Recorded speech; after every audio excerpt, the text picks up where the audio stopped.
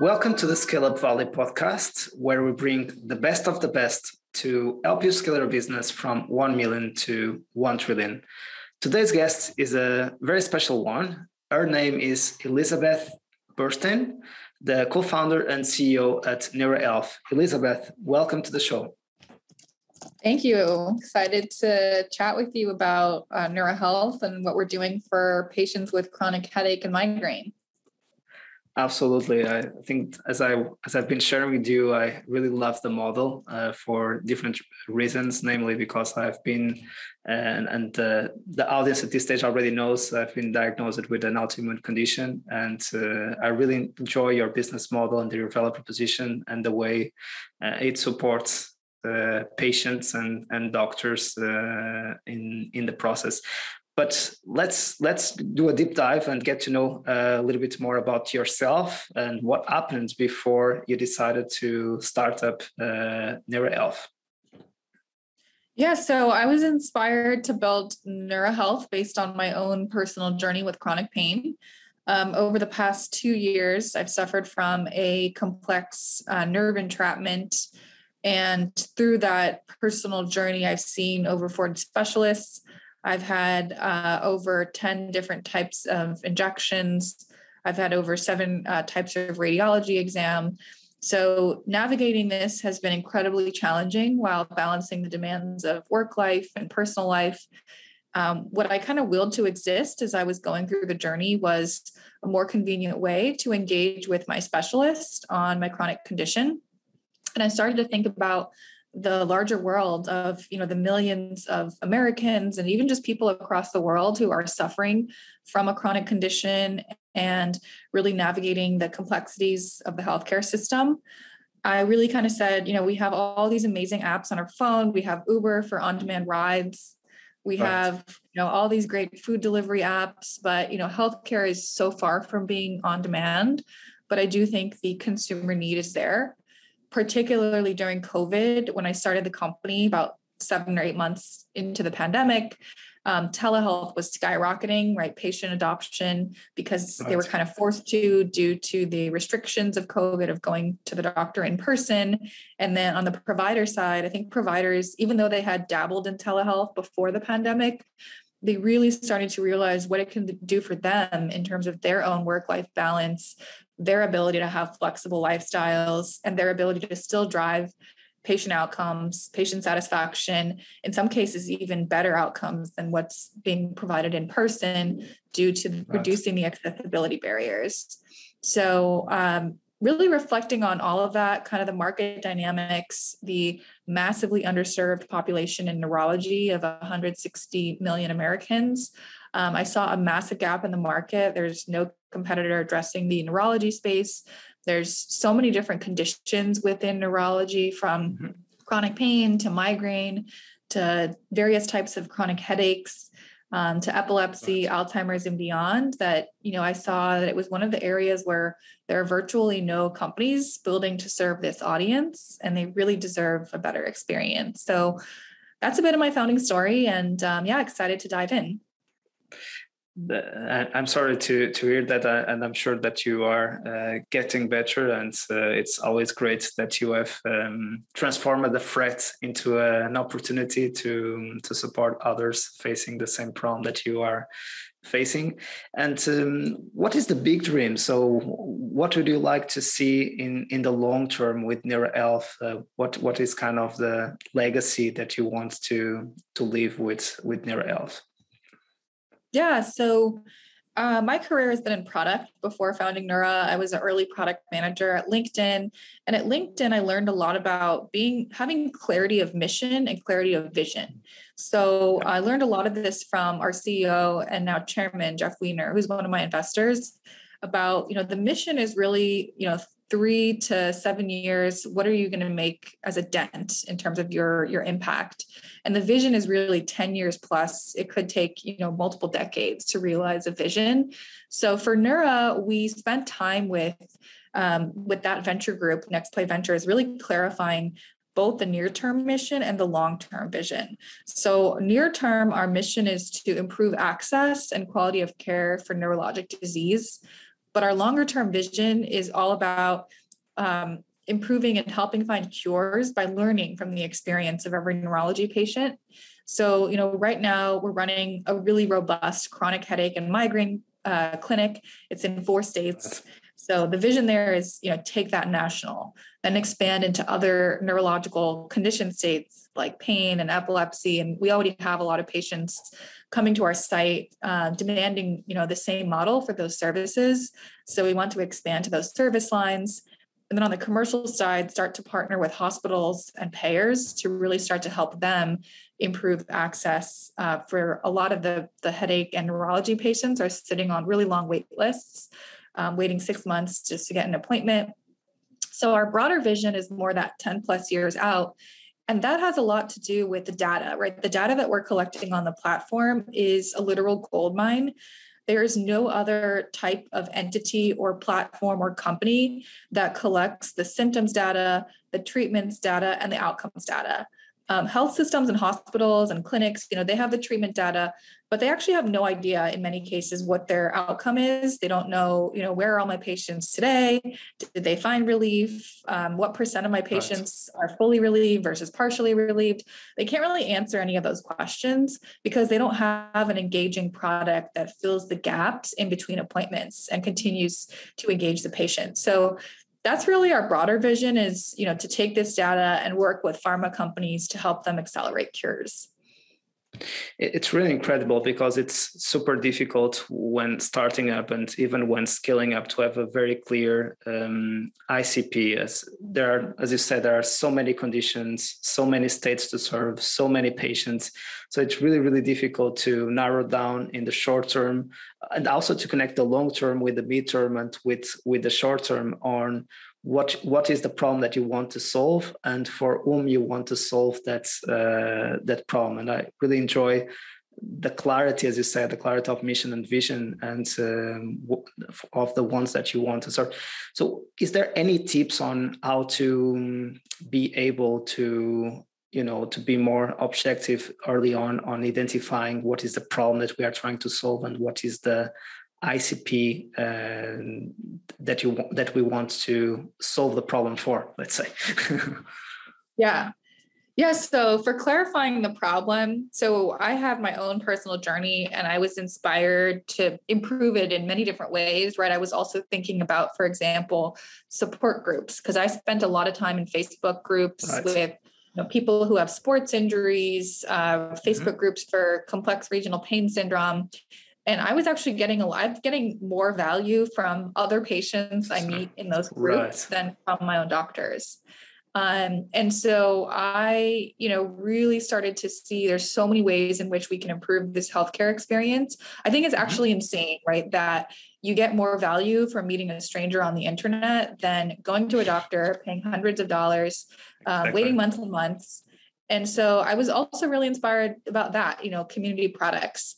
So I looked into, there was a period of 3 to 4 months where I was heavily researching all these different ideas that, were kind of parts of the problem. There's many different aspects of healthcare which are broken. Right. And at the same time, I was thinking about business model. How do you actually, it's one thing to have an idea and a product, and it's another thing to have a viable business model, especially in healthcare where there's a complex, chain of how the dollars flow in the healthcare system. It's not like the patient just, pays for their healthcare. It's, you have the insurance company, you have the employer. So you have to really understand that ecosystem to make sure that your business model makes sense. So that was, a big part of taking, dozens of ideas and kind of clarifying and narrowing it down to this one. Got it. And by the way, just to explain a little bit more, what is the product? What is kind of the experience that a patient would go through in order to when they sign up for NeuroHealth? Yeah, so for NeuroHealth, it's a membership-based model. So the user journey is our patients, mostly folks who are suffering from chronic headache and migraine, which is our first starter condition. They go to our website, neurohealth.co, and they hit get started and they go through a pretty traditional onboarding process. The relevant parameters we collect there are their state to make sure we're legally licensed to provide care in their state. And outside of the states where we do that, we offer our telehealth services nationally. In the states where we don't offer prescriptions, we offer our service as a second opinion. So from there, users sign up for the membership.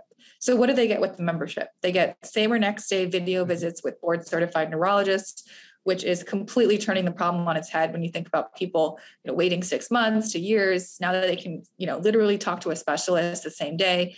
And beyond that, they get 24/7 messaging ability to text with their dedicated care team.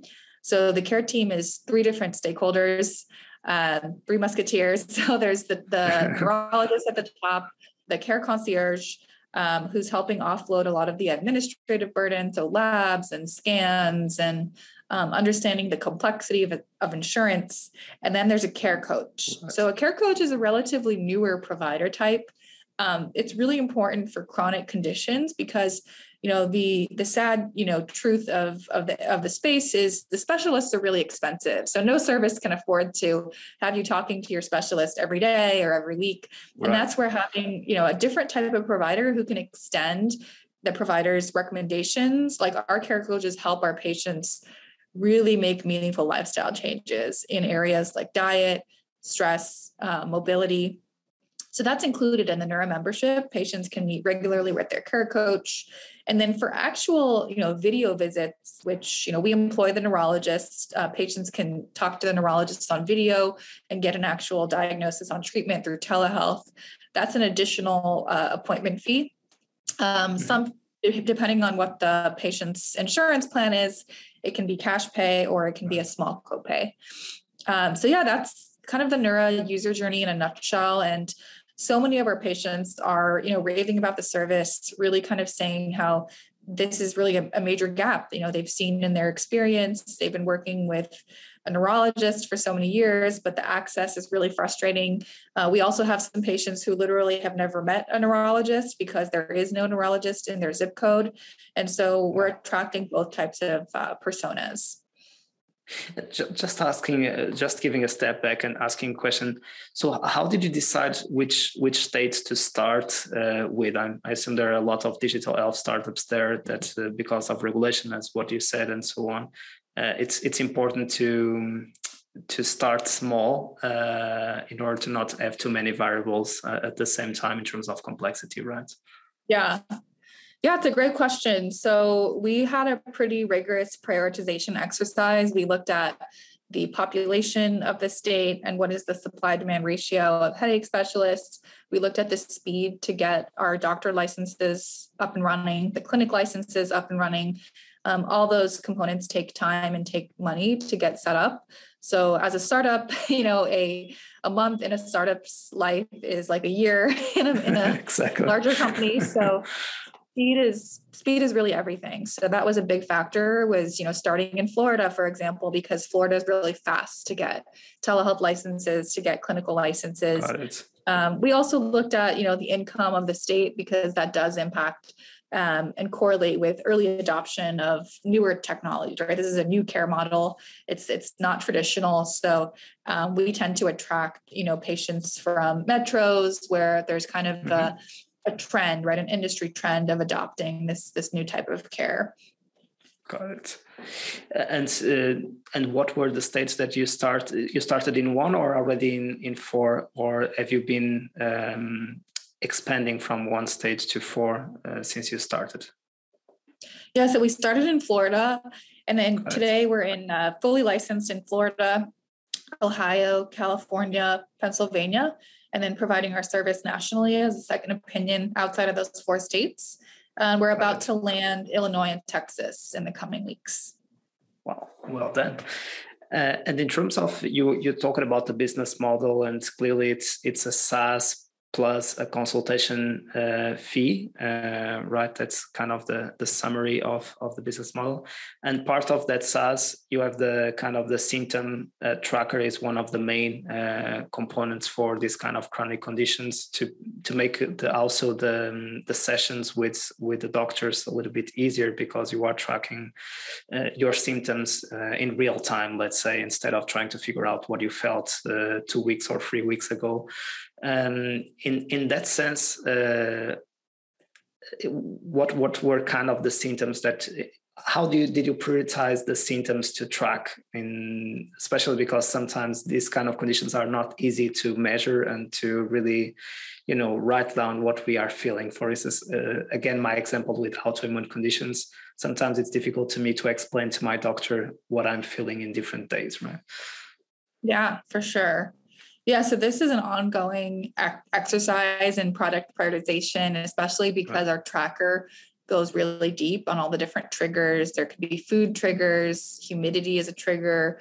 Every patient is very unique. So there are some patients who have mint gum as a trigger, for example. And if we had included in our tracker, like every trigger known to mankind, it would be really difficult to use.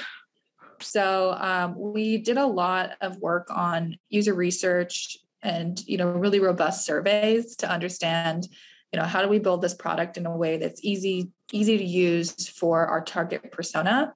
And then for people who have very specific, like individual triggers, they can add them as a custom trigger to themselves. So that's kind of how we balance, having this like huge laundry list of triggers and symptoms and auras. We look at the most common ones, and then for the ones that are unique to the individual, it's a custom build, a custom feature they can add. Yeah, agreed. So that I think that's one of the issues. Sometimes, even with this kind of conditions, we might feel a little bit overwhelmed and not even have the patience to write down what we are feeling and feel a little bit confused, right? So I think that's one of the challenges to build that symptom tracker. Is not an easy job at all to make it patient and doctor friendly simultaneously, and trying to automate as much as possible the information that we need to write down in let's say in the app. For sure. Yeah, it's a really interesting product design problem. And I think that if you look in the App Store, there's hundreds of, failed trackers.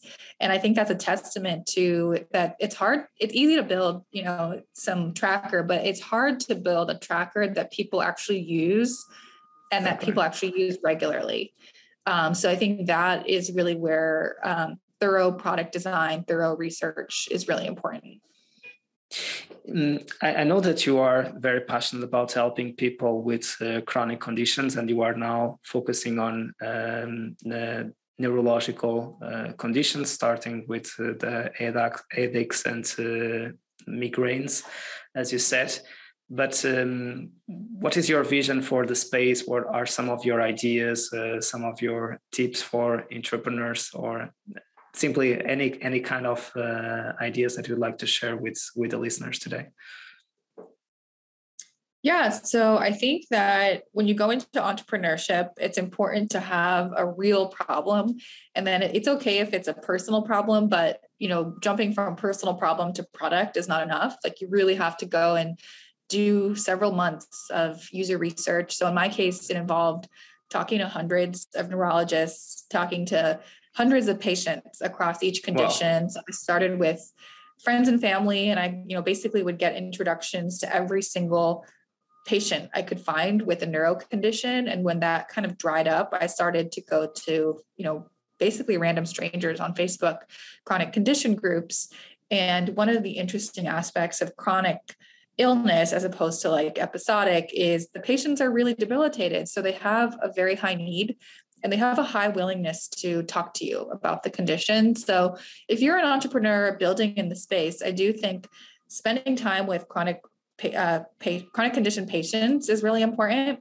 Really getting to know the target user and understanding the problem, and then kind of zooming out and looking at the data, whatever industry trends and market reports you can get your hands on. And I think it's really the synthesis of that that robust exercise and validating the problem, the total addressable market, and also the competitive landscape, I think is really important to understand. If there's already some products in the space, like what about your solution is going to be better? What is your true differentiation? And so, walking into a pitch with all that information is going to be a lot more successful than coming in with some gaps in that. Absolutely. And I think one of the key components of that slide deck that we need to build in order to raise an initial round is, of course, the founding team. I would say at the scale-up stage is the leadership team. At the startup stage is really the founding team, because at that stage, what we have is definitely a vision and some hypotheses. And the team is what offers some guarantee if they will be able to execute on that vision or not. So what is the story of your founding team and the way you structured your founding team, et cetera, et cetera? Yeah, so I have one co-founder. He's my co-founder and CTO. His name is Samir Madan, and he and I were actually students together at Stanford University. We met back in 2009. In the computer science program. And we've been friends for probably over the past decade. And, he had come up on almost a decade at Facebook. And, it was a couple months into the pandemic, we were catching up and we started to realize we have very overlapping passions in making healthcare better and it was between health and fitness. We're both also very into fitness and athletics. Right. So we looked at the two spaces. It seemed like the fitness space was very saturated. There was a lot of trainers who were, laid off from their gyms, and there were like 20 different companies trying to help these trainers provide training through Instagram. And, it was interesting, but we were, over the course of several conversations, we realized we actually both had difficult patient journeys. He had a spinal disectomy back at Stanford, and he ended up flying to India to get the MRI, and that whole entire experience with the MRI and the flight was cheaper than getting it at Stanford. So we both had kind of this burning desire to improve the US healthcare system. And then it came down to our skill sets, right? That I had more of the product side, the business side. I had led teams of product managers and built product roadmaps. That's, really what I've been focused on the past over 10 years. And at Facebook, Samir had built Facebook Live and launched so many impressive initiatives there. So for us, it was really inspiring because you have two founders, very kind of heavy Silicon Valley product DNA, moving into this completely uncharted territory. And we very quickly hired an incredible medical director to join us from NYU. He's a professor of headache medicine. He's our founding physician, Dr. Thomas Burke, and he is a notorious headache neurologist. And he's also really empathetic and compassionate. And so when you read our reviews from, patients who meet Dr. Burke, or even patients who meet another physician who's supervised by Dr. Burke, there's this unparalleled level of compassion and empathy. So, the founding team is like me on product, Samir on engineering, and then Dr. Burke leading the clinical organization. And for us, that's been a really powerful combination. Love it. And usually there are also this kind of issue about understanding when is the right moment to bring the chief medical officer into the founding team. If it should be early on or a little bit later. Sometimes those kind of profiles are not so open to be part of a startup founding team, but they would like to endorse and be part of an advisory role, but not in the daily basis at the company. So what are some of your tips there for founders who are thinking, should we already have a chief medical officer since day one? Should it be part of the founding team, or should we have just as a member of the advisory board, let's say, or so what are some of your tips there? Yeah, I think within, digital health is a very wide, rich space. And there are digital health companies where I don't think it's necessary to bring the CMO on that early. However, we are a care delivery service, like, offering high quality healthcare services on telehealth is a big part of what we do. So it's a P0.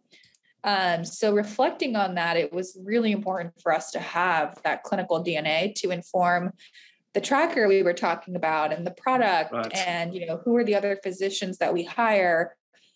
So for us, it was a very conscious decision to bring Dr. Tom Burke in really early, and there was a lot of overlapping passion. I think even when we met Dr. Burke, there was, he had already been thinking a lot about how to improve access, how to address this issue that, the wait list of patient is so long. Mm-hmm. And, he was very passionate about technology and what it can do to drive efficiencies.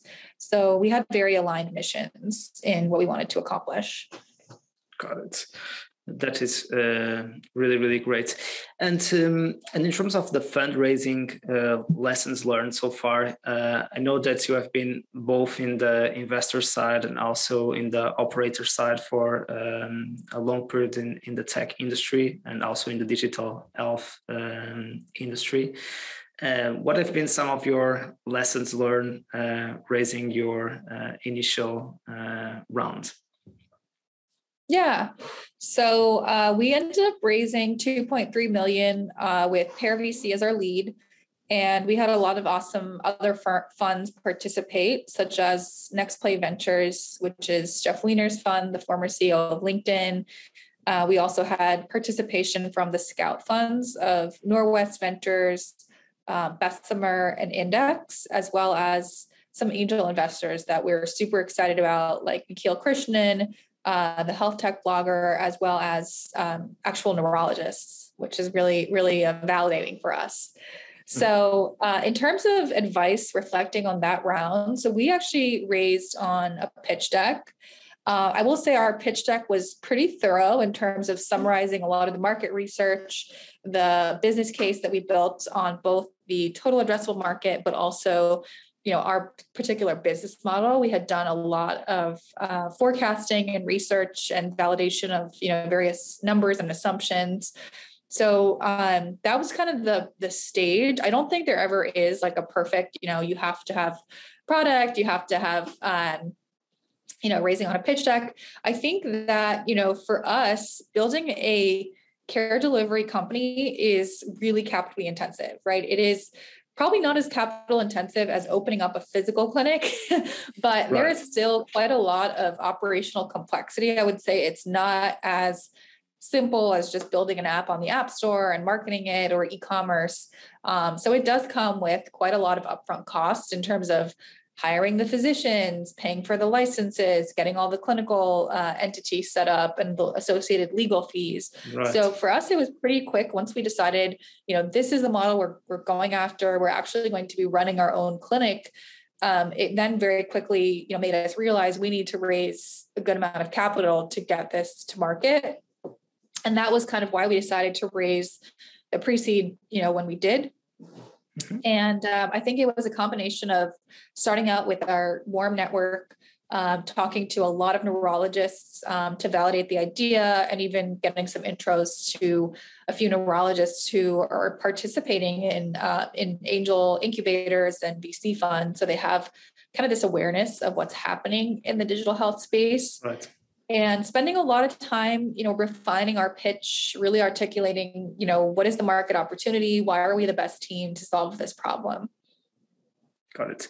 And this last round was already a seed, or was this the pre-seed round? This was our pre-seed round. This is the 2.3 million that you said is the pre-seed round. So that's really an amazing job. Well done. And what do you think that you need to prove next in order to successfully raise the seed round? Yeah, so a big part of our focus now, there's kind of three main dimensions. So the first is in the consumer side, going in network with health insurance companies. The second is enterprise. So we are actually partnering with a health system and working on improving their access. And the third is, there's a bunch of different metrics that investors are really diligent on. It can be annual recurring revenue. It can be the golden ratio of lifetime value to CAC. It can be month over month growth. So we spend a lot of time really thinking about our metrics and our growth plans and aligning, those to our investor expectations. Right. Because it's also important now raising the seed rounds to understand what is the roadmap in order to be able to deliver the milestones that will be necessary to raise the A rounds. And there we might need to prove product market fit and maybe in a SaaS components, almost 1 million in ARR. So it would be much more metric driven than vision driven as the previous rounds, right? Exactly. Got it. Any other tips on fundraising that you'd like to highlight for founders according to your experience? I think the other piece here is thinking very carefully about the timeline of the fundraise. So, we get a lot of investor outreach all the time, and it's tempting because investors are so brilliant and they have such amazing exposure to all this innovation and ideas to talk to them, all the time. And, I worked on fighting my own temptation to want to talk to investors all the time. And there, was a period where we say, okay, we're not taking any more capital. Now we got to build, we really got to focus on our build. Right. So, I learned in the beginning, I knew that was kind of a area of improvement, but I really had to rein it in. And I think that was, if I were to give advice to myself starting out, it's really carve out, these are the few weeks where we're fundraising and then it's done and move back to build. Whereas, you can spend honestly all day having coffees with investors and that's really fun. But I do think it's important to really carve out, this is my fundraise period. Now it's build time. Now it's fundraise time. It's that one is really important because then it's really important to get things done and to execute in order also to be a good condition to have again those conversations with investors to raise the next round. And it's difficult to be doing everything at the same time in terms of focus. It is super difficult. Much easier said than done. I admit, right? Okay, cool. We got into the last segment of the show, which is kind of quick questions and answers. So, if you would have the opportunity to have a coffee with yourself at the beginning of NeuroHealth, what advice would you offer to your younger self? This is an interesting one. So you're saying advice with myself starting Neura, not myself early. Okay. Exactly. So imagine that you are having a coffee with Elizabeth, really at the ideation stage where you were just coming out with the problem and you were thinking with your co-founder, what could be the idea, the problem that we are solving, and doing the deep dive into the problem. So at that stage, you would have a conversation with that Elizabeth. Yeah. What advice would you offer to her? Yeah. So I think one of the biggest learnings for me, which I would advise myself on, is hiring in the seed stage is, I think everyone knows it's really hard, but the more nuanced learning for me has been, you want to hire leaders, you want to hire top talent, you want to hire people who are passionate about your mission and also are able to both execute in the seed stage because they're not going to have, teams under them yet, but also be strategic. So it's a little bit of a unicorn that you're finding exactly. To try to build a unicorn. And, one of the, early on, I was very picky with all these pieces. And then of course there's another element here, which is you have to hire fast. And so right. I think reflecting on all of that, my learning is, being really thoughtful of, do you need a full-time hire in marketing, in, engineering, in product, in operations and clinical, and where is it actually better for you to hire, a freelancer or contractor? And I think it's really important to be thoughtful about that. Do you want someone who's a really deep expert in TikTok videos or TikTok ads versus hiring a generalist? So I think if I were to give advice to myself early on, it would be to like really consider the pros cons of all those dimensions and prioritize them, because you're not going to find, a perfect unicorn who's, a strategic and execution oriented and deep on all these areas. So really prioritize, what are the must-haves and what are the nice-to-haves. Great one. And so what are you the most proud of on your journey with NeuroHealth so far? So I'm most proud of our patient testimonials. It is really heartwarming. We get these testimonials, different channels. It's like an unsolicited Facebook review or Google review or, reviews on our NPS surveys. And it's people saying like, you literally changed my life. And they talk about where they were, patients who have been going to Stanford Hospital for many, many years and working with a physician there and really articulating like why this is a better experience, why, for example, with prior authorization, NeuroHealth is really fast. They really help, reduce barriers to access by understanding all the nuances of how to get a expensive migraine drug prior authorized to get it to the consumer's hands faster and find them relief faster. So that is definitely what I'm most proud of, is just hearing directly from patients their own experience and how it compares to the status quo. Exactly. That's the purpose-driven venture, and seeing the results of the impact really changing lives or improving lives, right? So worst advice ever received? This is a fun one. I was reflecting on it. I would say it's more of a theme I'll share with extremes, right? Any advice, entrepreneurs are given advice all the time. And oftentimes I get incredibly extreme advice and it's often opposing. So one example, I was just talking about hiring is you'll hear from various advice. You got to hire senior people. You have to hire other leaders. And then you hear the opposite. Actually, you really got to hire someone who can execute. And you don't want to hire someone who's just been managing for the past 30 years and forgets how to execute. So there's a lot of these kind of paradoxes of advice that you get all the time as an entrepreneur. And so, I think that's kind of a theme I've been seeing in, optimize for growth or optimize for profit. And so I think it's really important to take all the advice with a grain of salt, always kind of collect multiple data points and don't, just because you're going to have amazing people on your advisory board and investors, but at the same time, like you're the only one building this business. So you got to take all the advice with a grain of salt with, understanding the context that people have or don't have. Absolutely. Great one. And let's go into the more funniest segment, which is favorite book. My favorite book is Lean Startup, and I learned a lot. I read Lean Startup back when I was in venture at Wildcat Ventures, which spun out of More Davy Dow. And Lean Startup teaches a lot about shortening the cycle for learning and experimentation.